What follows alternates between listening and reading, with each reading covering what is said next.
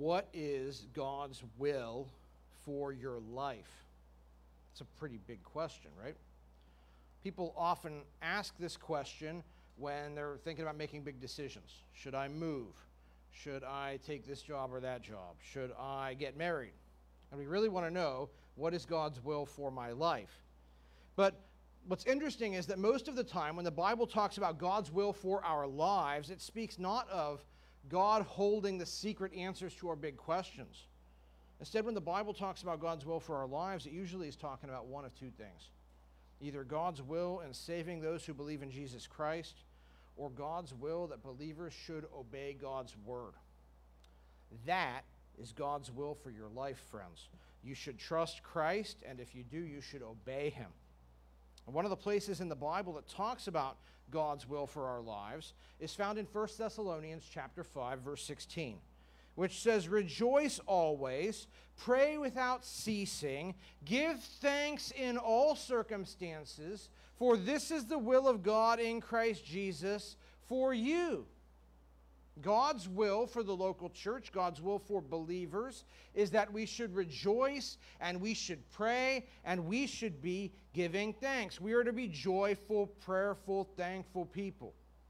And I begin with this because as we come to today's passage, the Lord Jesus is going to teach us some things that should cause us to want to labor in prayer and that should make us very thankful and which ought to point us to a robust joy in the Lord. Today we're going to be in Matthew chapter 7, verses 7 through 12. This is the last part of the main section of the Sermon on the Mount. And today we're going to see three things. Number one, we're going to see that Jesus commands us to pray. Number two, we're going to see why we should pray. And number three, Jesus is going to draw a moral conclusion from his instruction. So let's start with our first point, in which we see that Jesus commands us to pray. Matthew chapter 7, verse 7, Jesus says, "Ask and it will be given to you. Seek and you will find. Knock and it will be opened to you." Now, this is a pretty famous saying of Jesus. It's one of a handful of such sayings we find in the Gospels where Jesus says, pray, and then he makes some very strong promises to believers that our prayers will be favorably answered by God. Other sayings of Jesus that fit into this same pattern are found in Mark 11, where Jesus says, "Have faith in God. Truly I say to you, whoever says to this mountain, be taken up and thrown into the sea, and does not doubt in his heart, but believes that what he says will come to pass, it will be done for him. Therefore I tell you, whatever you ask in prayer, believe that you have received it, and it will be yours." Or again, John chapter 14. Jesus says, "Whatever you ask in my name, this I will do, that the Father may be glorified in the Son. If you ask me anything in my name, I will do it." And there are other verses like these. How should we understand them? Well, some people have looked at these verses and from them developed what is called word of faith theology. And proponents of word of faith theology use these promises or these verses and they say, well, look, Jesus says he'll give you anything if you ask it in his name. So if you want a mansion, ask for it. If you want $1 million, ask for it. If you want a miraculous healing, ask for it. And if you have enough faith, God must give it to you. Televangelist Kenneth Hagin claimed that Jesus appeared to him and said, quote, "If anybody anywhere will say it, do it, receive it, and tell others about it, he will always receive whatever he wants from me or from God the Father." Likewise, televangelist Fred Price said, quote, "You can have what you say, have a Rolls-Royce faith." So if you say you want a Rolls and you got enough faith, you'll get one. Or if you get a bad diagnosis and you claim healing and you have enough faith, you will be healed. I heard somebody in a restaurant the other day saying, it's not enough to say, "I hope it happens." You have to say, "I declare it happens." Is that what Jesus is promising in these verses? That prayer with faith is a means of manipulating God to give us whatever we say? No. Why do I say that? 3 reasons. Number one, because this interpretation often reads these verses out of their own context. Yes, in John 14, Jesus says, "Whatever you ask in my name, this I will do." But in the next sentence, he says that this is so that the Father may be glorified in the Son. So what Jesus is not talking about here is us being glorified through gaining unlimited health and wealth. No, the immediate context of this statement tells us that Jesus promises to answer prayers that glorify the Father. Second, the Word of Faith interpretation often reads these verses against the rest of the Bible. For instance, 1 John 5:14 says, "This is the confidence that we have towards him, that if we ask anything according to his will, he hears us." Friends, prayer is not about us having our will done. It's about us asking God to do his will. Prayer that is in alignment with God's will is prayer that will be favorably answered, and prayer that is not in God's will not be answered. And when I talk about prayer that's contrary to God's will, I'm not just talking here about selfish or immoral prayers. Sometimes we may pray for good things with great faith and earnestness, and we still don't get what we want, right? Here's a good example from the Bible. In 2 Corinthians chapter 12, Paul says, "A thorn was given me in the flesh, a messenger of Satan to harass me, to keep me from becoming conceited. 3 times I pleaded with the Lord about this, that it should leave me. But he said to me, 'My grace is sufficient for you, for my power is made perfect in weakness.'" All right, so Paul is afflicted by what seems to be an illness, and he says it came from Satan. And Paul wanted healed. And Paul would have good reasons for wanting to be healed, right? Surely this healing would make his ministry more effective. Surely it would cause him to give public glory to God. Surely it would frustrate Satan, who had sent this illness upon him. Paul's healing sounds like it ought to be in God's will, right? But when Paul prayed for healing repeatedly, what happened? He wasn't healed. Because God had purposes in allowing this illness to come upon him, purposes that were not in line with Paul's will, but which were in line with God's will, to prevent Paul from becoming arrogant, and to show that the real power behind Paul's ministry is not Paul, but the Lord, who delights to use weak vessels mightily. So when we look to all that the Bible says about prayer, we know the word of faith interpretation is incorrect. Third, we must reject the word of faith interpretation because it would make Jesus into a liar. As the word of faith movement has spread in recent decades and gained countless followers, what have we seen?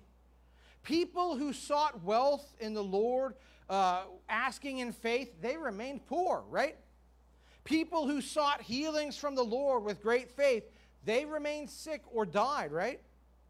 Many of us in this room have seen tragic situations where somebody refused medical care because they thought these verses entitled them to a miraculous healing, and no healing came. And they died not only in pain, but spiritually broken and confused, wondering why God had withheld a healing that they thought they were promised. There was a really tragic incident similar to this a few years ago in California, where a very large church, if we can use that term, publicly said they were going to raise a 2-year-old girl from the dead. And for a week, they said they were going to raise her from the dead, and they put it in newspapers. And after the week ended, she was still dead. What a disaster. Friends, if Jesus is telling us in these verses that he has given us a blank check with his signature on it, enabling us to get whatever we want from the Father, history has shown that to be false. But the good news is that's not what Jesus is saying in these verses. Jesus is not a liar. Jesus always tells us the truth. Instead, it is the word of faith heretics who are liars, because when read in their immediate contexts and read against what the whole Bible says about prayer, we can understand these sorts of passages are not about us naming and claiming whatever we want. Instead, prayer is a means that God has ordained to bring his will to pass in this world. So having said that, let's return to our text. So now that we've said what Matthew 7:7 is not about, let's ask, what is it about? What is Jesus telling us to do here? Well, he says, ask, seek, and knock. And I understand this instruction to be about praying. But before we look at these 3 words, ask, seek, and knock, I want us to consider 2 things which may not be immediately apparent here, but which will be useful for us to understand Jesus' instruction. Number 1, Ask, seek, and knock are imperatives. These are commands of Christ, and they are found in the present tense. In Greek, present tense commands carry the force of ongoing action. So Jesus is saying here, keep praying, keep seeking, keep asking, keep knocking. Okay, this is a command to regular prayer. So if we belong to Jesus today, we're to be prayerful people. Prayer is not just something we do on Sundays. It's not just something we do at the prayer meeting on Wednesday night or when we eat some of our meals. Prayer should be a defining feature of our lives. We started today seeing that Paul told the Thessalonians, pray without ceasing. Find this same idea in Romans 12. Be constant in prayer. Colossians 4, continue steadfastly in prayer. Philippians 4:6, do not be anxious about anything, but in everything, by prayer and supplication, with thanksgiving, let your requests be made known to God. Prayer is not a small deal in our lives, believing friends. In fact, at the end of Ephesians 6, which is that great chapter where Paul tells us, here's how you withstand the evil day when Satan and his minions attack you. Here's what Paul says in Ephesians 6:18. Be praying at all times in the Spirit, with all prayer and supplication. To that end, keep alert with all perseverance, making supplication for all the saints. Do you hear these verses? Pray without ceasing, constantly, steadfastly, at all times and in everything. Friends, this is a picture of prayer as a regular, critical posture for us if we are believers. So every day, how often do we pray? As we see circumstances unfolding around us, as we read unsettling news, as we hear about what's going on with family members or friends or coworkers, when we hear sirens on the road around us, when we feel anxiety, when our Christian brothers and sisters are in distress. Friends, this is what we are to do. We are to pray our way through every day by being people of constant prayer. Now, the second thing I want you to know here before we jump further into verse 7 is that these same words of Jesus, ask, seek, and knock, are also found in Luke chapter 11. And the way that Luke presents these commands adds another dimension to how we understand this passage.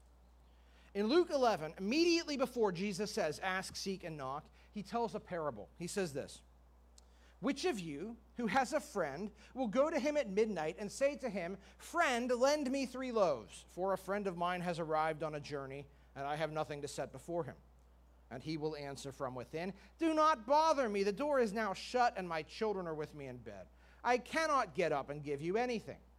I tell you, though he will not get up and give him anything because he is his friend, yet because of his impudence, he will rise and give him whatever he needs. You say, well, what's that mean? Okay, this is what Jesus says. Which of you has enough guts to do this? That's the question he's putting to his hearers. He says, it's midnight.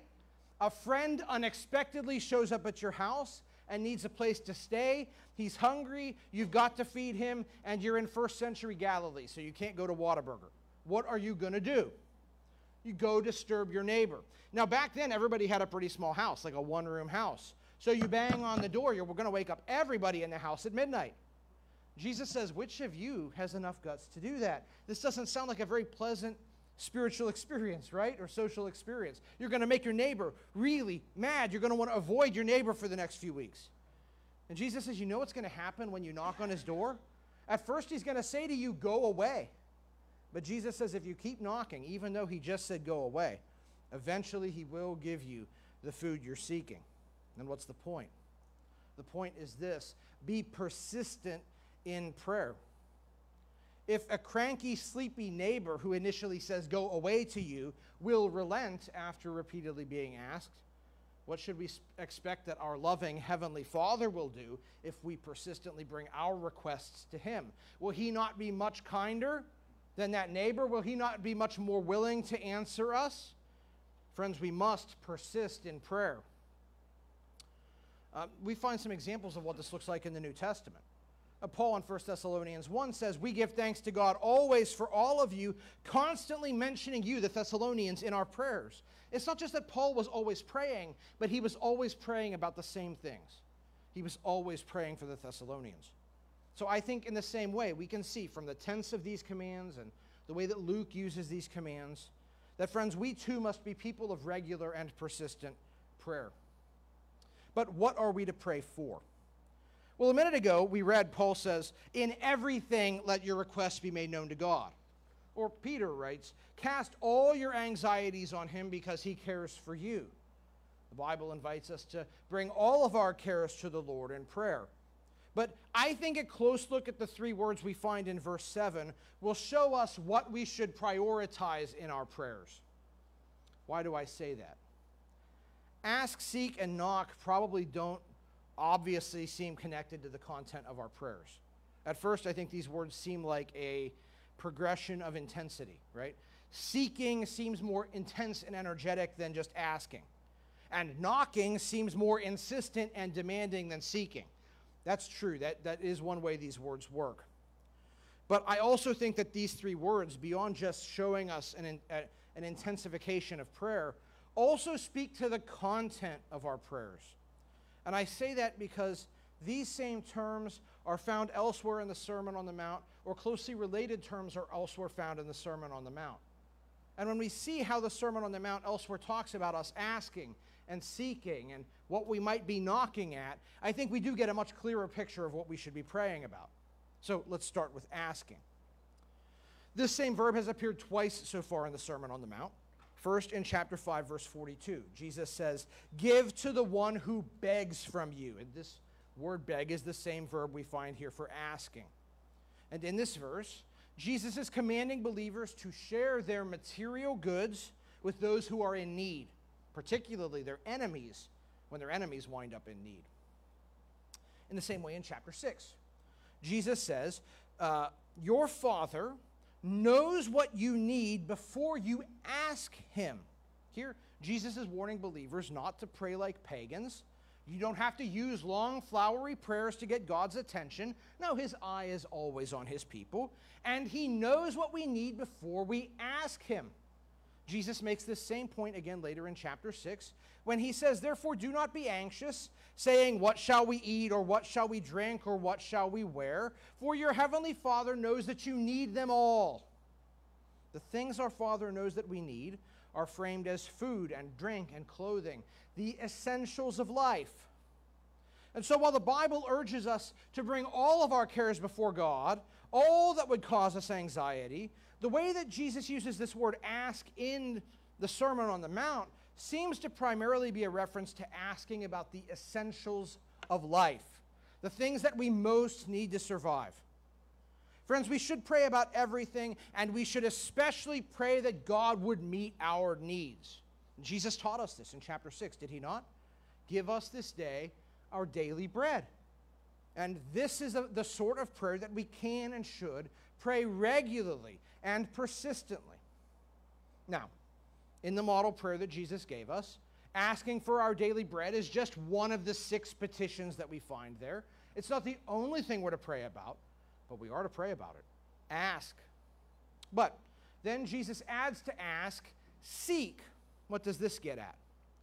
Well, this word appears only once in the Sermon on the Mount. In chapter 6, right after Jesus says, don't worry about where you're going to get your food or your drink or your clothing, because your Father knows you need these things, Jesus then says in Matthew 6:33, but seek, same verb, seek first the kingdom of God and his righteousness, and all these things will be added to you. So our priorities in prayer aren't just about us getting our material needs met. Instead, we are also to have another priority in our prayers. We are to pray for the furtherance of God's kingdom. This also is something Jesus taught us to pray about, right? In the model prayer, fully half of the petitions are about the furtherance of God's kingdom. Hallowed be your name. Your kingdom come. Your will be done on earth as in heaven. These are things we are to pray about. For God's name to be glorified. For God's kingdom to come in its fullness. For this rebellious world to be conformed to the will of God. More than that, we're told not just to seek God's kingdom, but to seek his righteousness. We said throughout our study on the Sermon on the Mount that this word righteousness, when used in this passage, is a reference to living in line with the demands of God. Now, only those who know Christ can live righteously. Only those who know Christ can truly obey the Lord. And being Christ's people, we should pray about our obedience and our disobedience. We should confess our sins. We should pray that God would increasingly conform us to greater Christ-likeness. We should thank God that Jesus' death on the cross has liberated us from slavery to sin and set us free to walk in newness of life. So yes, we should ask about our needs, but we should also seek in prayer God's kingdom and righteousness, and we should do this constantly and persistently. Finally, Jesus says, knock. Now, this is a word we don't find anywhere else in the Sermon on the Mount or in the Gospel of Matthew. What might this be pointing us to?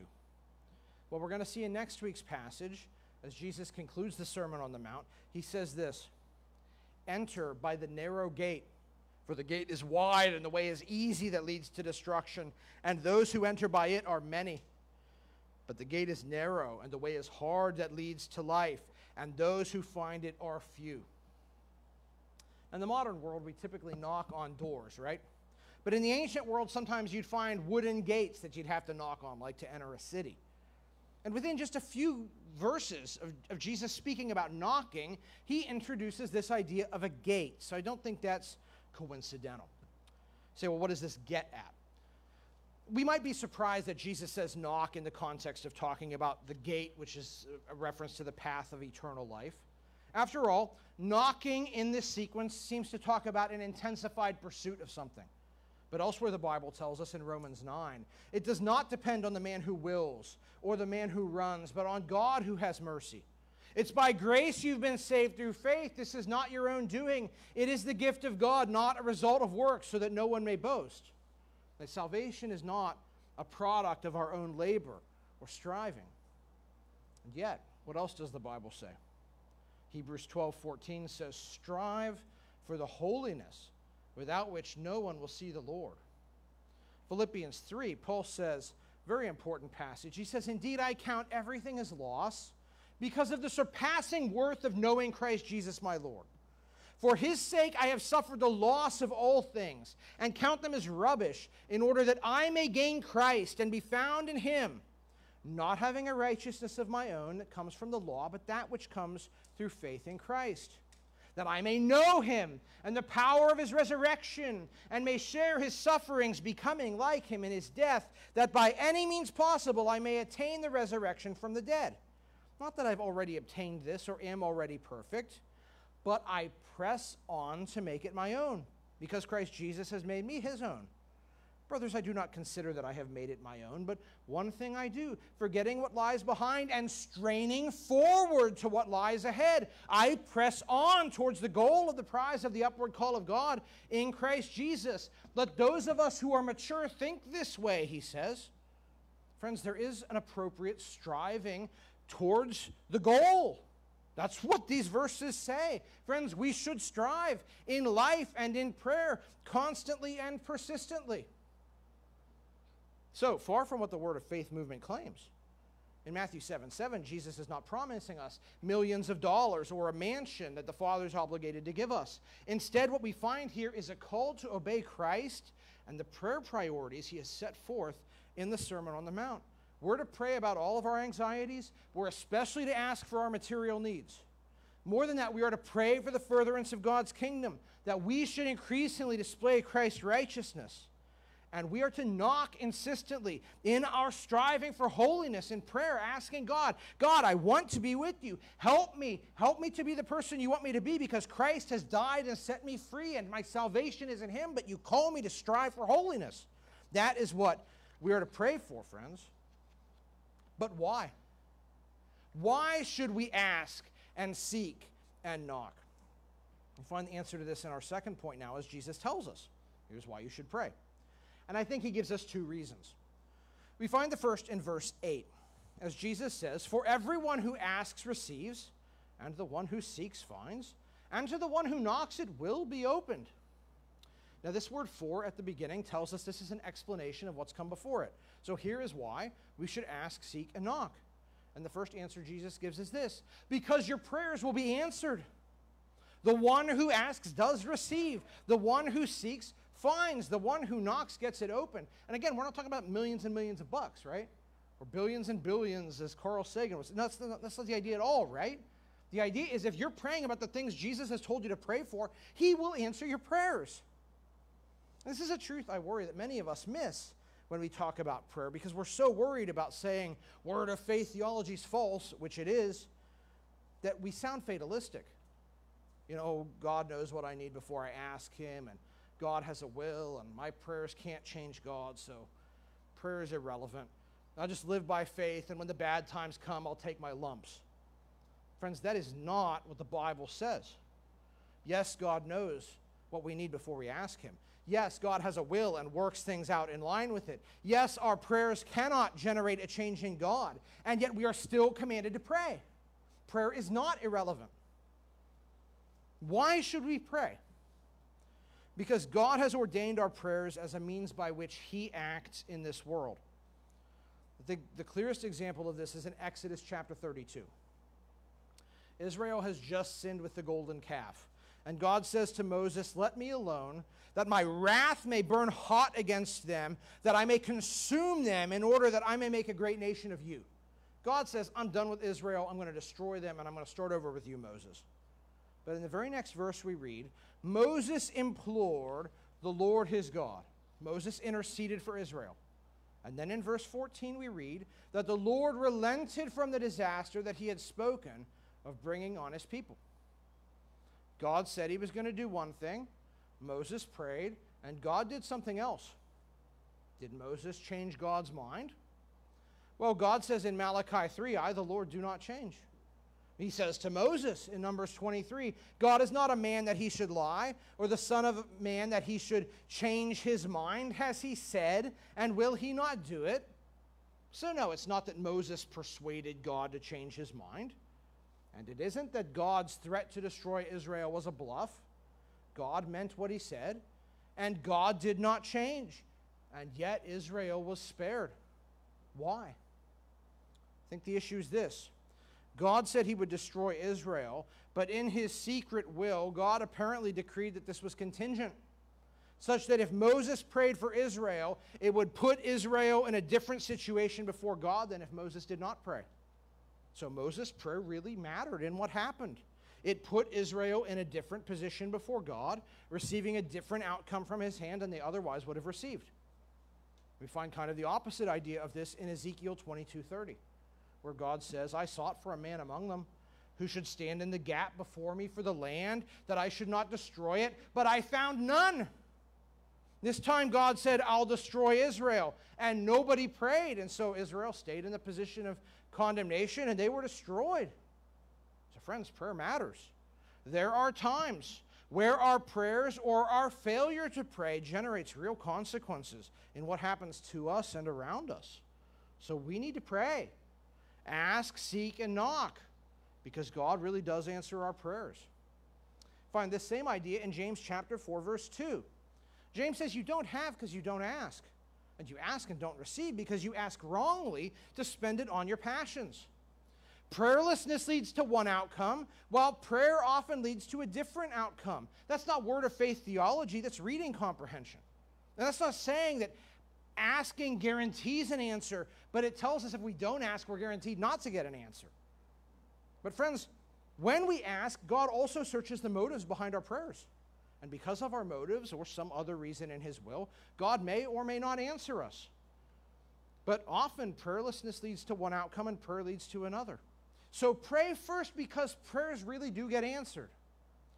But this leads to the second reason why we should pray, which is that we have a loving and kind Heavenly Father. And Jesus begins to discuss this now with an illustration. Look at Matthew 7:9. Jesus says, or which one of you, if his son asks him for bread, will give him a stone? Or if he asks for a fish, will give him a serpent? Jesus says, think about the typical relationship between parents and kids. If a child comes to his dad and says, I'm hungry, usually the dad's going to feed the kid, right? That's not being a great parent. That's normal parenting, right? That's parenting 101, feed a hungry kid. Now, we know in our society, sometimes there are really wicked parents who don't take care of their kids. And that was doubtless true in Jesus' day as well. But ordinarily, apart from the worst, most wicked deadbeat dads, most dads know to feed their kids when they're hungry. But what most dads also know not to do is not to give a hungry kid something that looks like food but which isn't. That would be terribly cruel, right? And that's where Jesus goes in this illustration. A kid says, "Daddy, I'm hungry." The right response is to give him bread, not to give him one of the many pieces of sandstone found in the wilderness that look like bread but which aren't. What's going to happen if a kid bites into a piece of rock? He's going to break his teeth. He's going to be in terrible pain. That's not how a father treats his child. But the kid says, "Daddy, I'm hungry."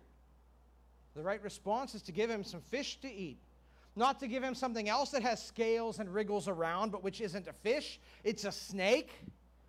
You don't do that, right? You don't have to be the world's greatest dad to know that. And that's Jesus' point in verse 11. He says, "If then you who are evil know how to give good gifts to your children, how much more will your Father who's in heaven give good things to those who ask him?" Friends, no matter how great or horrible your dad was, we can all agree on this. Our dads weren't perfect. They were flawed sinners, right? Even at their best, judged against the standard of God, they were evil. Just like we are evil when judged against the standard of God. But if even evil people understand they ought to give their hungry kids food and not break their teeth on rocks or surprise them with a snake, if even evil people understand that, how will our good and kind Heavenly Father treat his children when we bring our needs to him? One of the biggest truths in the Sermon on the Mount is this: if you know Jesus in a saving way, God is your Father. You are adopted into his family. Now, that's not true if you've never come to Christ. You're not a part of God's family. And yet, you know what? Even unbelievers experience the kindness of God. We saw this earlier in the Sermon on the Mount. Matthew 5:45 says, "God makes his sun rise on the evil and on the good. He sends rain on the just and on the unjust." God is kind even to unrepentant rebels in his universe. But if evil people know to be kind to their children, if our Heavenly Father is even kind to wicked rebels in this universe, with what greater degree of kindness will our Father treat his own people, his adopted children, when we ask him for our basic needs, or when we seek to further his kingdom, or when we knock vigorously in our pursuit of the things that pertain to eternal life? Friends, when we pray about these sorts of things, we don't need to worry that our Father is going to treat us with harshness or abuse. I think sometimes believers are so well acquainted with the truth that God is a God of wrath who will condemn impenitent sinners that we forget the glorious truth that he's also a kind Father who loves his children. Believing friends, God is not hiding around the next corner waiting to drop an anvil on your head. He isn't eagerly looking to destroy you, hoping to get your hopes up and pull a fast one.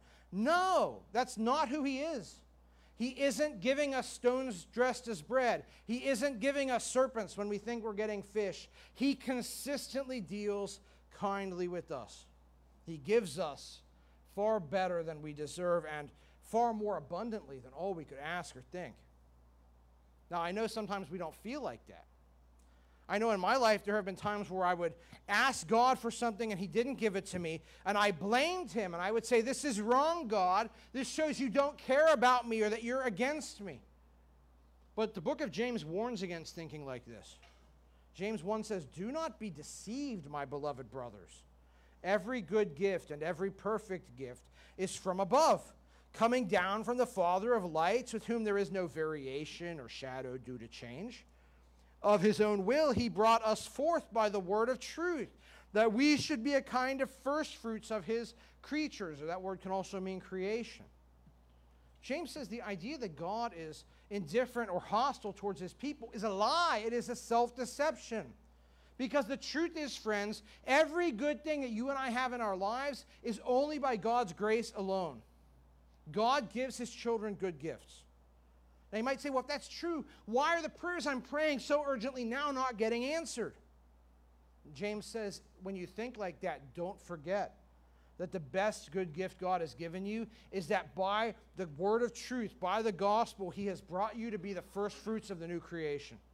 Believing, friends, when you want to grumble against God, and when I want to grumble against God because we're not getting our prayers answered, it's because we have forgotten he's already given us the chiefest gift, our salvation in Christ. That's not of ourselves. It is the gift of God. And in this salvation are innumerable blessings. Ephesians 1 says, "Blessed be the God and Father of our Lord Jesus Christ, who has blessed us in Christ with every spiritual blessing. He chose us in him before the foundation of the world. He predestined us for adoption as sons. In him we have redemption through his blood. In him we have obtained an inheritance. In him you also were sealed with the promised Holy Spirit, who is the guarantee of our inheritance." These are amazing gifts. Every spiritual blessing. You've been chosen. You're adopted into his family. You've been forgiven. You're the heirs to the greatest of all inheritances. If you know him, you have the Holy Spirit. Friends, God's settled posture towards us is great generosity. He's already given us so much. And he isn't going to have that posture of kindness towards us one day and change his mind the next. There is no variation or change within him. God always loves and is always kind to his people. You may say, well, yeah, that's true about big theological matters, but what about these prayers I'm praying and not getting answered? Where is God's kindness? And I'd say this, I know from my own life, there were times where I was just so desperately angry at God for not answering my prayers. I remember two instances in particular. When I was very young, I was praying for a relationship with a particular young lady, and when that didn't come to pass, I was furious with God. On another occasion, I was likewise furious when I was praying for a job that I didn't get. And when these prayers went unanswered, I was just so sinfully wrathful about it. But now I look back years later and I say, wow, Ben, like that relationship you thought you wanted, that would have been disaster for you. She totally went off the rails and became a drug user, right? That would have been the road to perdition. God delivered me from the road to perdition, and he gave me something far better. A wonderful wife, a wonderful son. That path that I thought I wanted would have deprived me of the great gifts of God. That job I thought I wanted. I would have been working 80 hours a week at the very time I was reading the Bible that God used that to save me. And having that job would have deprived me of the great opportunity to do ministry and be here with you guys, right? God saying no to my prayers back then was a good gift. I didn't see it. I was mad at the time. But I look back and I say, wow, that was the best thing could have happened to me. Because those prayers, what I wanted was totally wrong for me.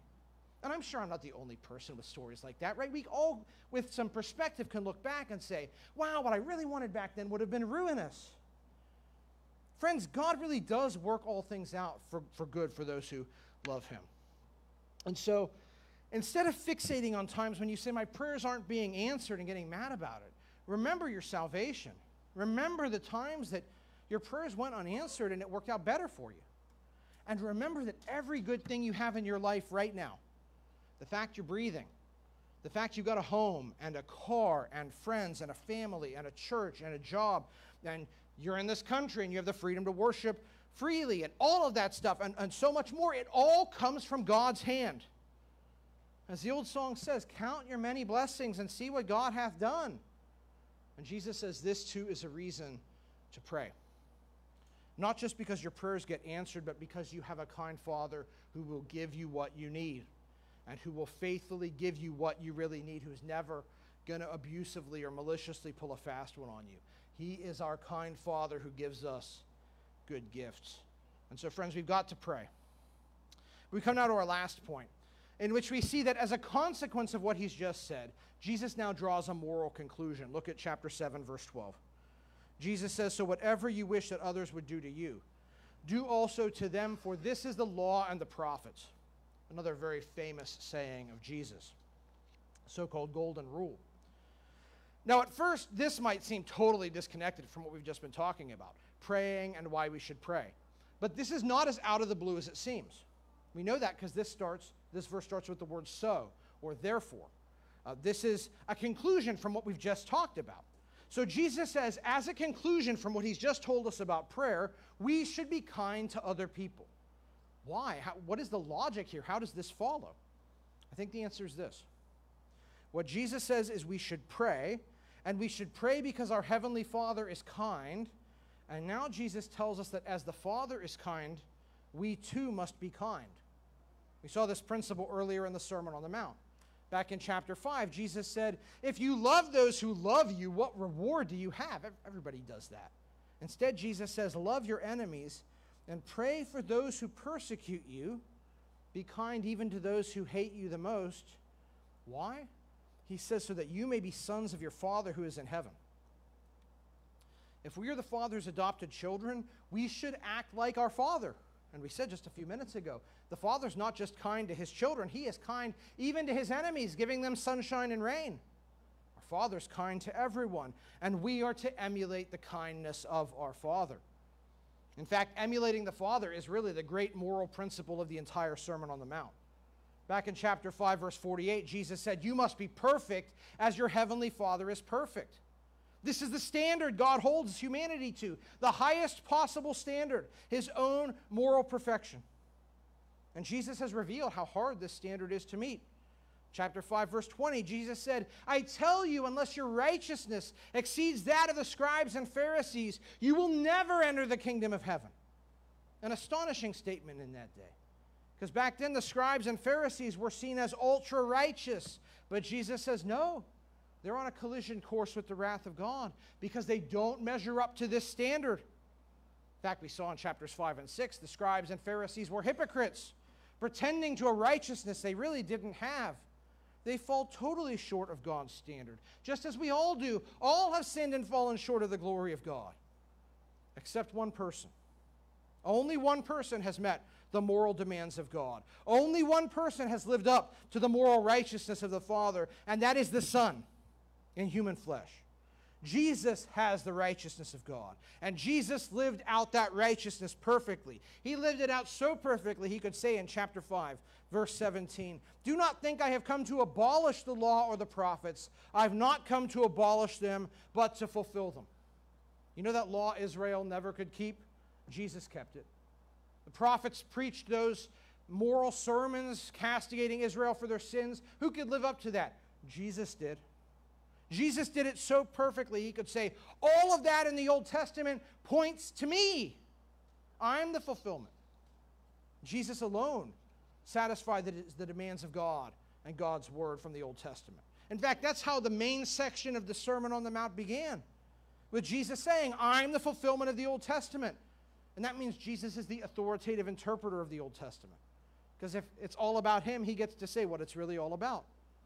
And across chapters 5 and 6 and 7, Jesus has told us what God's demands look like properly, or how we should rightly understand the Old Testament, how God's demands are properly understood. It's not just about outward obedience, it's about inward obedience. It's about practicing our righteousness, doing good deeds to glorify God and not ourselves. Loving God and living by faith in him, treating other people kindly. That's what we've seen over the last 2 chapters. This is what we're to do, believing friends. And just as he began this whole section back in chapter 5, verse 17, talking about the law and the prophets, the Old Testament, now he ends it by returning to the law and the prophets. That's what he says in verse 12 here, right? This is the moral demand. This is what the law and the prophets require. Do unto others as you would have them do unto you. And so not only is this the moral conclusion to today's passage, this is really the moral conclusion to like the last 15 sermons we've had in Matthew. Emulate the kindness of the Father. Emulate the Father who is generous to everyone, who treats everyone far better than they deserve. Now, it might surprise you that this is what Jesus says the Old Testament's about. Because usually we think about God's demand only in terms of holiness and not in terms of interpersonal kindness and love. This may at first seem less demanding, but it's not. Because the call to treat others as we want to be treated is the same as the call to love others as we love ourselves. And that's really hard to do, isn't it? This is something we fail to do every day. And Jesus showed us how comprehensively we fail this back in chapter 5. When he said to be hatefully angry is to deserve hell. When he said to be lustful is to deserve hell. When he said seeking an unjustified divorce is adultery. When he said lying is evil, or plotting revenge against people, or hating your enemies. He says this is all far short of God's standard. Chapters 6 and 7, Jesus warned us against hypocrisy, doing good deeds seeming to benefit others, but really it's all about self-promotion, or accepting God's forgiveness but rejecting the idea of forgiving others, or judging others from a posture of hypocrisy. None of this is loving. It's twisted. It falls short of God's demands. And so all have fallen short of the glory of God. But there's good news, which is that Jesus satisfied the demands of the Father. And Jesus is wonderfully as kind as his Father is. So he, in his kindness, shares his perfect righteousness with his people. 2 Corinthians 5 says, "For our sake, God made him to be sin who knew no sin," that's Jesus, "so that in him we might become the righteousness of God." On the cross, Jesus takes his people's sin and he gives us his perfect righteousness, the very righteousness of God. And more than that, this imputed righteousness that comes to believers is now worked out through our lives as we obey God, as we live righteously in the way that Jesus talks about in the Sermon on the Mount. And so, believing friends, despite our sins and our failings, Jesus really does call us to emulate the Father. This is how we're to live. This is the will of God for us. We're to love God. We are to reverence God. We are to seek God in prayer. And we are to love others as we love ourselves. We are to treat others as we want to be treated. We're to be kind as our Father is kind. And Paul says in Ephesians 5, "Be imitators of God as beloved children." Friends, if we are God's children, we are to live out in truth what we really are. If you are a believer, you are a son or daughter of the Father. Reflect his holiness and kindness in everything you do in this life, including how you treat others.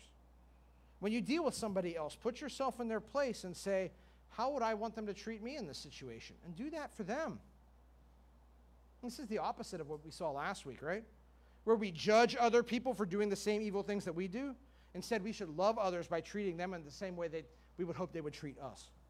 And as we do that, we will walk in righteousness. We will walk out the righteousness of God in our lives. And we will give glory to God.